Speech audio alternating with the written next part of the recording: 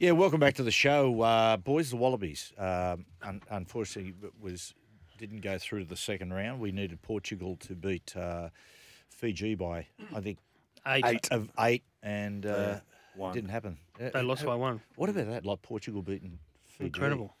It's like very.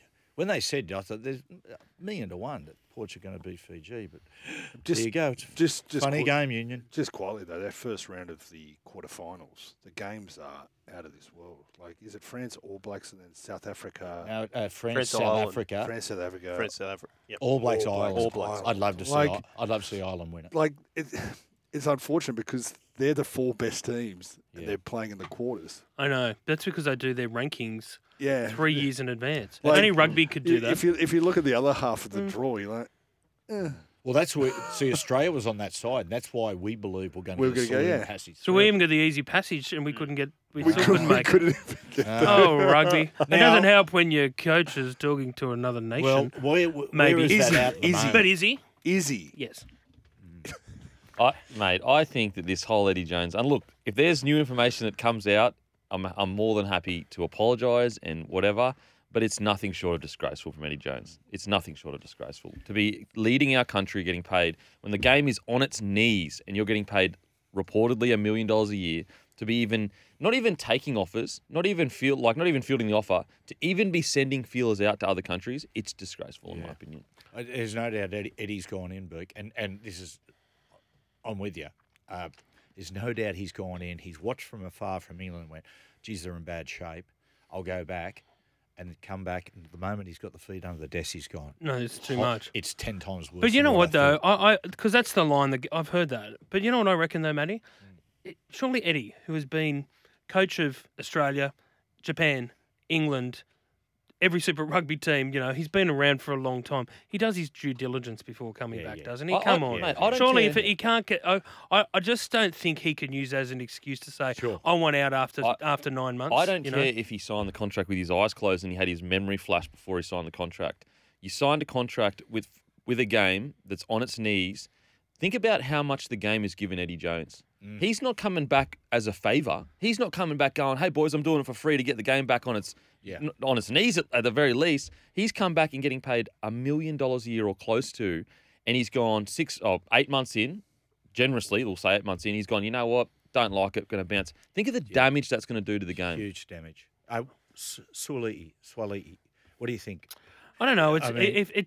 From what I can gather, look, the Roosters would let him stay if they could. The problem would be whether they could find the cap from 25. I think 25 is the year that gets it really tight for the Roosters in terms of their salary cap. So whether they could match the money, or they don't. Well, they can't match. They can't match the money. But whether they could come up with a nice enough deal for him to stay, and whether people who are advising Joseph would allow him to do that. I just find that I just think it's really problematic. But, I mean, you got a year and a half for it to play out. So Do you think he would like to backflip? Do you think? Ooh, I don't know.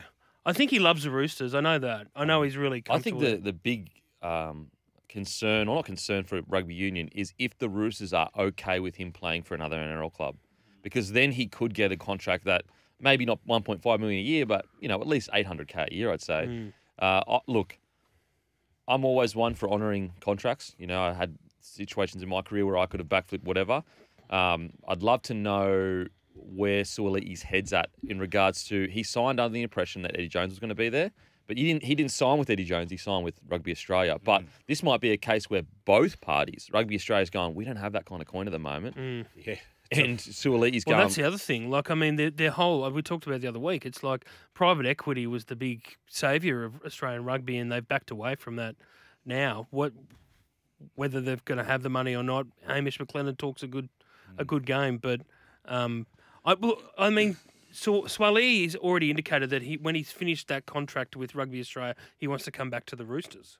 So, I mean, the desire is there for him to play. Yeah. To play NRL again. Is there a world with the Eddie Jones situation? Is there a world where we're just hearing that he wants to quit, but actually he wants to stay, but he's getting pushed out? Is that a possibility? No, Okay. no. Our paper, Tom Decent, my colleague, has been all over this story. He's the one who broke it. So it's over pretty.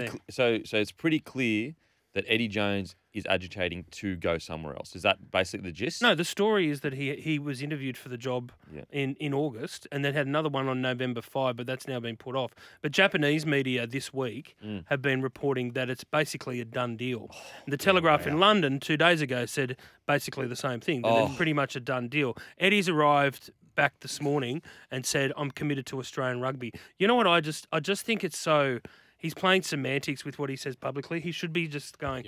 Like, if he wasn't going, he should be more emphatic about the fact that it's not... I want to build something here. I want to get... I picked all these young players for the World Cup. Where do these hacks get this information from? Well, I tell you what we'll do. We'll take a break, boys. And, top of the second hour, we'll go from one poison chalice to the other. The New South Wales coaching job.